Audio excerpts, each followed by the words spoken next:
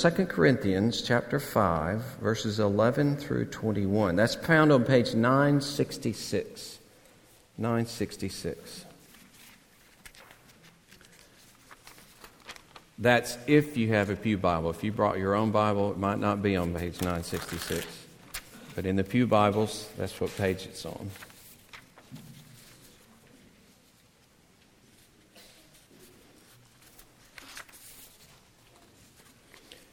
We're beginning our series, as Brian said, on redeeming the whole as we consider Christ's work as He came to earth incarnate and then died and was raised for us to restore us to God, has an effect on our relationship to God, to others, to ourselves, and to the world itself.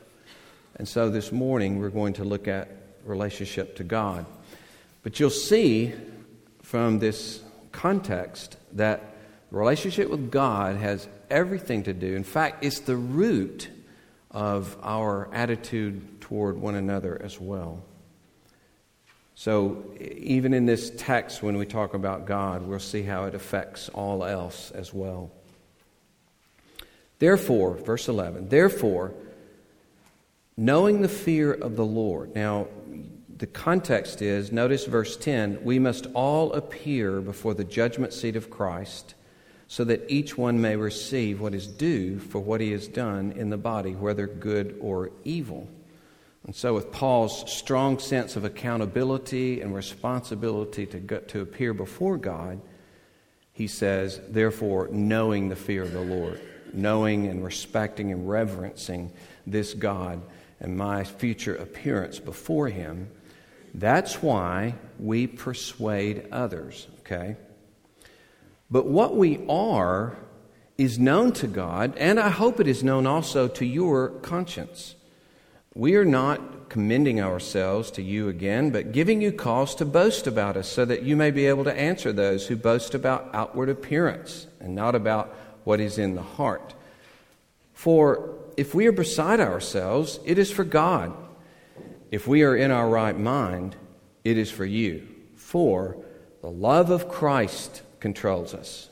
Because we've concluded this, that one has died for all, therefore all have died. And He died for all, that those who live might no longer live for themselves, but for Him who for their sake died and was raised. From now on, therefore, we regard no one according to the flesh. Even though we once regarded Christ according to the flesh, we regard Him thus no longer. Therefore, if anyone is in Christ, he is a new creation. The old has passed away. Behold, the new has come. All this is from God, who through Christ reconciled us to Himself and gave us the ministry of reconciliation. That is, in Christ, God was reconciling the world to Himself, not counting their trespasses against them, and entrusting to us the message of reconciliation. Therefore, we are ambassadors for Christ, God making His appeal through us. We implore you on behalf of Christ, be reconciled to God. For our sake, He made Him to be sin, who knew no sin, so that in Him we might become the righteousness of God. Thus, the reading of God's Word. Let us pray.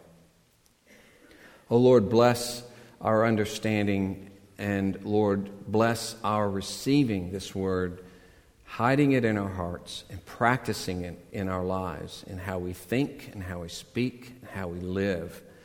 O Lord, bless us by Your Spirit, we pray, for this glory of Jesus. Amen. One of the constant refrains in the New Testament is the concern to live before unbelievers in a proper way. So Paul, in talking to the Thessalonians, stresses how they must support themselves and not be dependent on anyone, work faithfully with their hands. He says, so that they will walk properly before outsiders. Okay, that's the concern. In another place, he's talking to young widows, and saying, don't be busybodies and don't be gossips, so that our adversary will have no occasion for slander. Okay? Again, this concern for the outside opinions. Elders of all their qualifications are also to be well thought of by outsiders. That's how valid this is. If they've not lived in a way that's so that they're well thought of by outsiders, they don't need to be leaders in the church.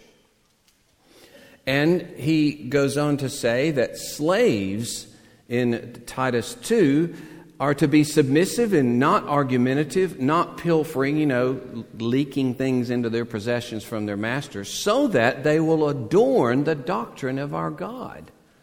There again, the concern for your character and how it affects those outside the church. And so, even when you're spoken of as evildoers, they were slandered quite often by the surrounding community. He says in 1 Peter 2, keep your conduct honorable among the Gentiles, so that when they speak of you as evildoers, they may see your good deeds, and glorify God. And so he can say in a general way in Titus later, show perfect courtesy to all people. Now, if this is the case for every believer, imagine the stakes for the apostles themselves. And so Paul in 2 Corinthians is dealing with being slandered terribly by those who are false apostles, coming with a false message. You can pick up on this if you'll turn to 2 Corinthians 11.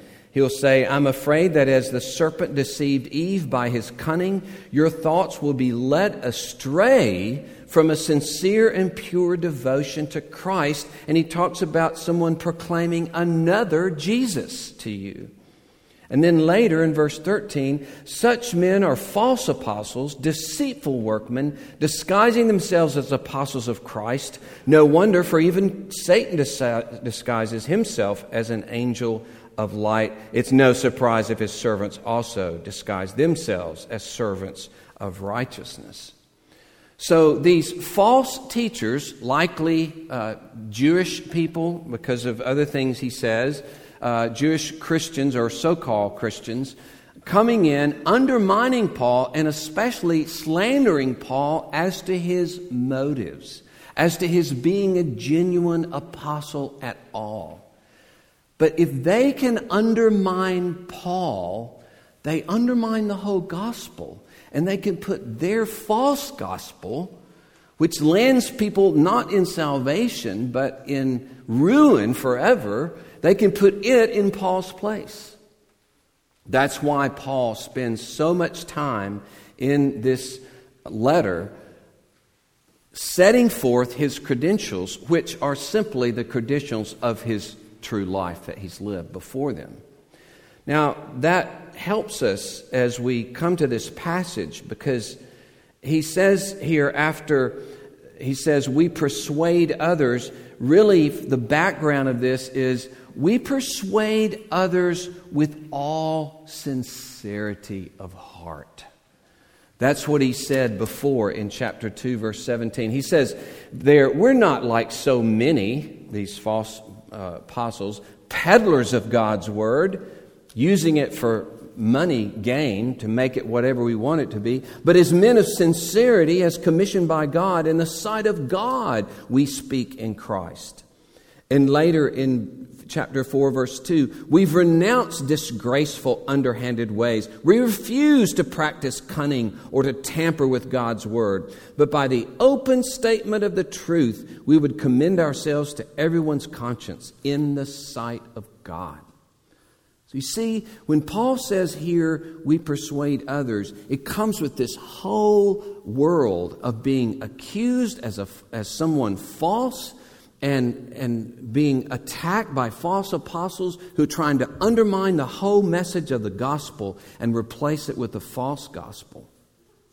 That's why Paul says, after saying we persuade others with the understanding, we sincerely persuade others, but what we are is known to God.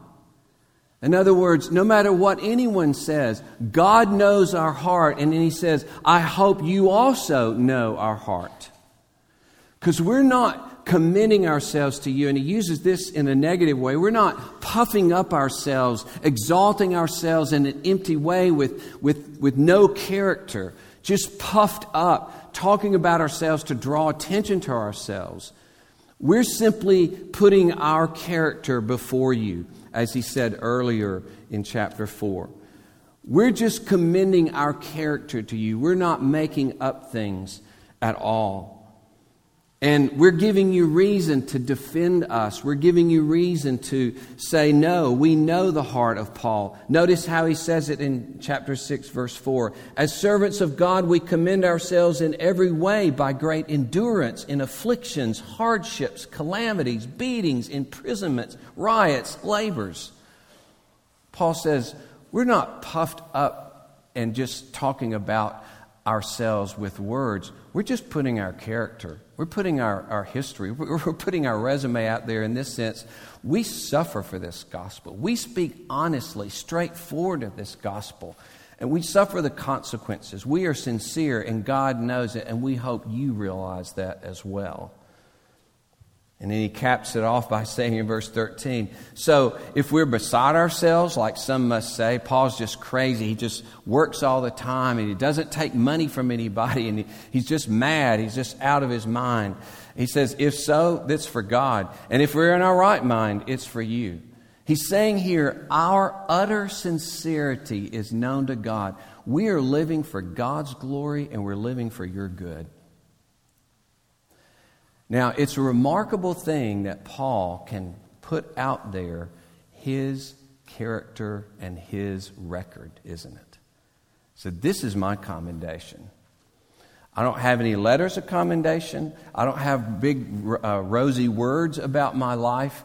I simply put before you how we've lived up to this point. I simply put before you our honesty, our sincerity, our suffering before God.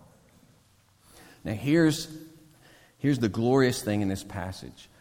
Paul then goes to the deepest, most beautiful statements, as beautiful as anywhere in Scripture, about the work of Christ as the root of this amazing sincerity. And isn't that what all of you and I want in our lives? To be utterly sincere of heart? Isn't that what you fight against and I fight against? We fight against this putting ourselves up here when we know we're in a different place, to really be open and honest with people, to be straightforward with people, and to have genuine passions, genuine love for God and genuine love for people. That's the hardest part of our lives. Where does this come from in Paul? How can he just say, we're utterly sincere? God knows our sincerity. We do all of this in the sight of God. We're an open book before Him. Our motives are an open book before God. And we commend ourselves to you in that way. I want to have that in my life. I want to have a growing, burgeoning sincerity in my life that I can say these things along with Paul. Well, where does it come from? It comes from, notice verse 14, why does this happen? Why do we have this love for God and love for others? Why are we so utterly sincere? Because the love of Christ controls us. Christ's love for us governs us, rules us, restrains us is another meaning, but the word control is the best word for it. It is what rules all of our motives. It's why we do what we do, because this love of Christ controls us. And notice, we've concluded this, that one has died for all, therefore all have died. Now the all in this circumstance means all kinds of people, every kind of people. Behind this is the constant reference in the New Testament to not only Jews, but Gentiles, okay? So it's a good way to even think about it. He's died for all people, every kind of people. Therefore, all have died. So whoever He's died for are united in Him and die with Him. So He's talking about the all that end up in Christ and die with Christ. And then notice He says that again, and He died for this all, that those who live might no longer live for themselves, but for Him who for their sake died and was raised. So, the love of Christ controls us because we've died in Him and we've been raised with Him. We now live in Him and we no longer live for ourselves, but for Him who died and was raised for us. So the love of Christ controls me because I have died in Him and I've been raised in Him, no longer to live for myself, but to live for my Lord, to live for this one who died for me. He's captivated my heart, this one who died for me and was raised. And so I no longer am basically living for myself, but I'm living for God and living for others. We can say that this is the only way any of us would take one step in sincere love to others, sincere, honest love for God and desire God's glory, except that we are impacted deeply by Christ's love for us. He says we live specifically for the one who died for us and was raised for us. He has captivated our hearts. And it is being enraptured with Him that I've released from my commitment to myself. I love Calvin and Hobbes because Calvin is a great example most of the time of what not to be, right? What not to do. And a great example is even Watterson, the author of Calvin and Hobbes, mentions as many times our dark side. So here's Calvin on Mother's Day. Okay? His mom's in bed. Hey, Mom, wake up. I made you a Mother's Day card. Why? She's just smiling sincerely. Why, how sweet of you. I did it all by myself. Go ahead and read it. He's just smiling and looking off, like so proud. So she's reading. I was going to buy a card with hearts of pink and red, but then I thought I'd rather spend the money on me instead. It's awfully hard to buy things when one's allowance is so small. Calvin's like this. So I guess you're pretty lucky I got you anything at all. Happy Mother's Day to you. There, I said it. Now I'm done. So how about getting out of bed and cooking breakfast for your son? And she, with a sarcastic look, says, I'm deeply moved. And Calvin says, even then, did you notice the part about my allowance? So here's Calvin. It's Mother's Day, and he's turning the whole thing away from his mother to himself, isn't he?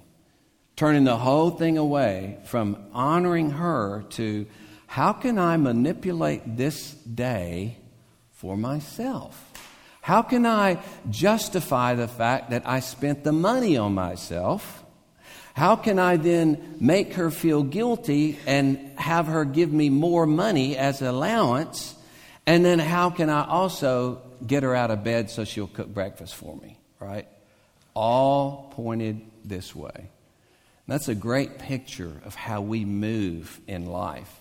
It's a great picture of how much, even in marriage, we bring to the table of expecting to be served. And even everything we say and do having this undercover of, I hope this ultimately works for my good. I hope I get a benefit from this. In this maybe silent manipulation of the other one, hoping that it will end up in something good for me. Not simply doing good for the pure sake that this person will receive good, whatever I get out of it. That's a hard one for us. It's really a hard one. Sincerely longing for the good of another person even when another person is not doing good for you, and you still sincerely long for the good of that person. Long for it with all of your heart as they do you wrong. That is what Paul says has happened in Christ and will happen in Christ. That the love of Christ will so control us that we will no longer live for ourselves, but we will live for Him who for our sake died and was raised. When His death is more and more applied to us, when we more and more delve into the meaning and the love behind that death, then we are more and more set free to love others the way He loved us in His death. His death makes a continual, deepening impact on our life to set us free from self. And so he can say, therefore, there are two therefores from this death of Christ for us. Therefore in verse 16, therefore in verse 17. And that second one kind of continues to the end. So, verse 16, from now on, therefore, we regard no one according to the flesh. Even though we once did so for Christ, we don't any longer. In other words, we no longer are set on manipulating other people or viewing them according to outward circumstances. We're sincerely loving them from the heart and regarding them from the standpoint of Christ and the gospel. So we don't favor people because of outward show or circumstance or gifts or money or anything else. We don't regard them according to the flesh, and we're not using them for our purposes. He said, we once even regarded Christ, and here he's talking about himself. I used to think he was a pretender. I thought he was a false Messiah. I thought he was a liar and a heretic and crucified and cursed by God. I came to view him very differently as the Savior of mankind. So that's one therefore. Therefore, because of this love of Christ, we don't regard people the way we used to. And therefore, because of this death of Christ, if we're in Him, we're a new creation. Because we've died in Him and we now live in Him. We're part of the new creation that has been brought about by His death and resurrection. The old life with all of the things that controlled us, with all the old connections, all the old slavery, all the old commitments, all the old perspectives. This has passed away. We've been brought into a new environment. We've been brought into new relationships with God and other people. The old is gone. The new has come. And then to connect this with the glorious love of God Himself, he says, all of this is from God. This is from God. He was through Christ reconciling us to Himself and gave us this ministry of reconciliation, of which we sincerely carry out before you. That is, in Christ, God was reconciling the world, that is, Jews and Gentiles to Himself, not counting those who trusted in Him, their trespasses against them, and entrusting to us this great message of reconciliation. Now, this is remarkable.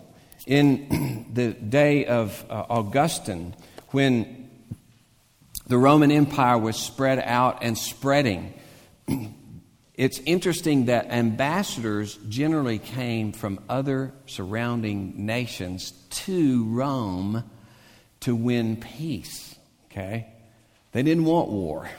They didn't want to get attacked by Rome. And they came in order to make relations, to fix relations, to create peace, so that there wouldn't be conflict between their nations and Rome. And so Augustus is able to boast royal embassies from India, never previously seen before any Roman general, were often sent to me. Our friendship was sought through ambassadors by the Bastarnians and the Scythians, and by the kings of the Sarmatians who live on both sides of the Don River, and by the kings of the Albanians and of the Iberians and of the Medes. Okay? You get the idea, all of these people coming to the mighty king. But this is different, isn't it?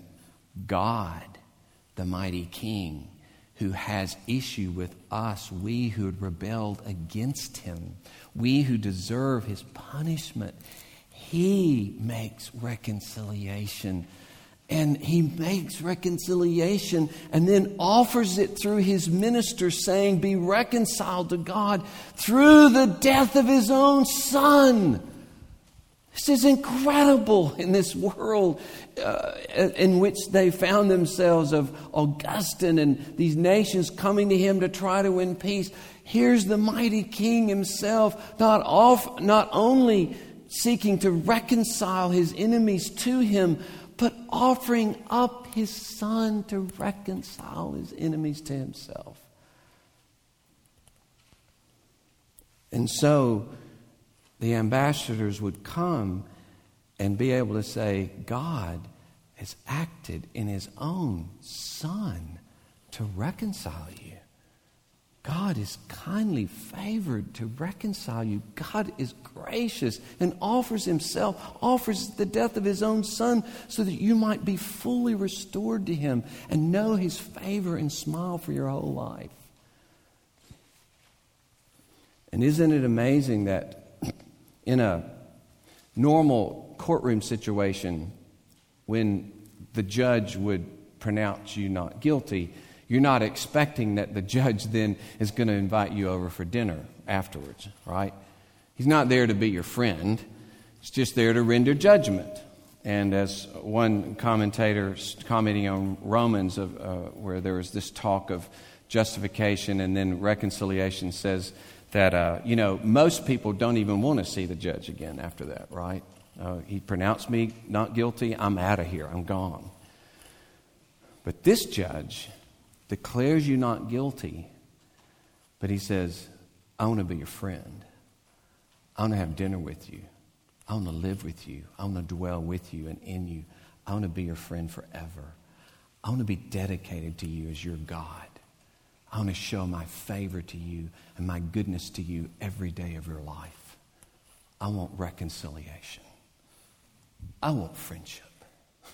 I want there to be peace between us. And I have acted on the death of my own Son to create this peace. Will you not have it? Will you not accept this peace? Will you not be reconciled to God? That's the God that Paul's talking about. That's the God that caused him to be controlled by the love of Christ. And you see, here's what happens when you're reconciled to God, when Jesus acts and his death is effected in your life and my life. What's the end result? I'm governed now by his love. I'm not governed by fear of being judged one day, not in the sense he says in verse 10 of appearing as one bought by Christ's blood and his works appear before God. But I don't dread God's wrath anymore. I'm motivated by this love that God showed me in Christ, because it was God in Christ doing this. God acting through Christ to demonstrate himself through Christ. And so to be reconciled to God has as its result of being loved by God, loved by Christ. And then that ushers in my dedication to being sincerely a lover of people, to love others as God has loved me. And he gets to the very heart of what God did in that reconciliation in verse 21. For our sake, he made him to be sin who knew no sin. This means that God made Christ indistinguishable from sin, though he himself knew no sin. He was made one with sin and its consequences. Therefore, he was estranged. He was the object of God's wrath on our behalf. And you see, that's the corollary to what he says in verse 19, not counting their trespasses against them. Why? Because he counted their trespasses against Christ.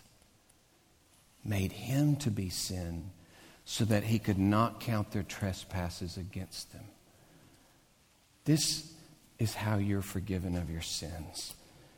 Through the immense and unimaginable suffering of Christ in your place, bearing your sin.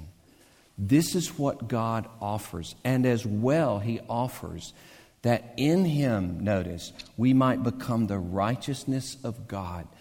And there is the key to your enjoying the love of Christ. When you become the righteousness of God in Christ, it's not simply that you have a certain righteousness of your own that waxes and wanes from day to day. But no, you stand clothed in and identified with a righteousness that can be called the righteousness of God, that God imparts to you.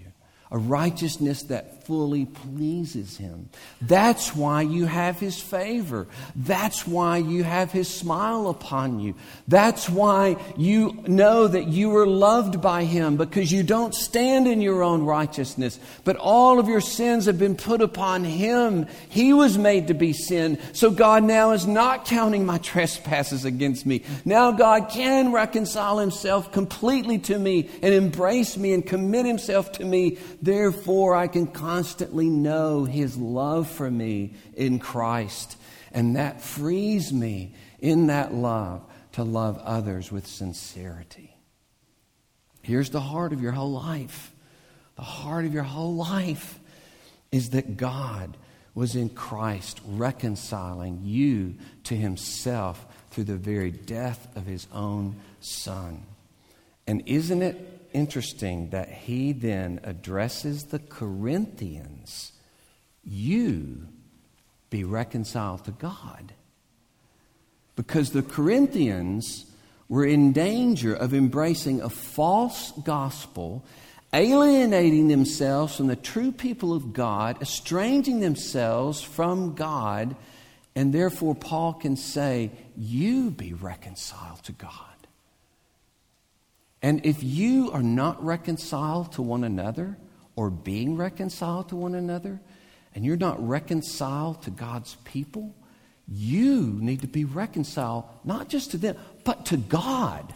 Paul's not saying, reconcile yourself to me, reconcile yourself to his true people. He says, your issue at being disunited from the gospel and God's people is you're not reconciled to God. So reconciliation means that we will be working for reconciliation.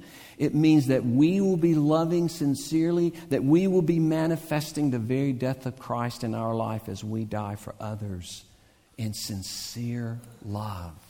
And I'm not saying this to you so that you're like, okay, I've got to get that way before God will accept me. No, I'm trying to throw the doors wide open. Look how great his salvation is. His salvation is this great.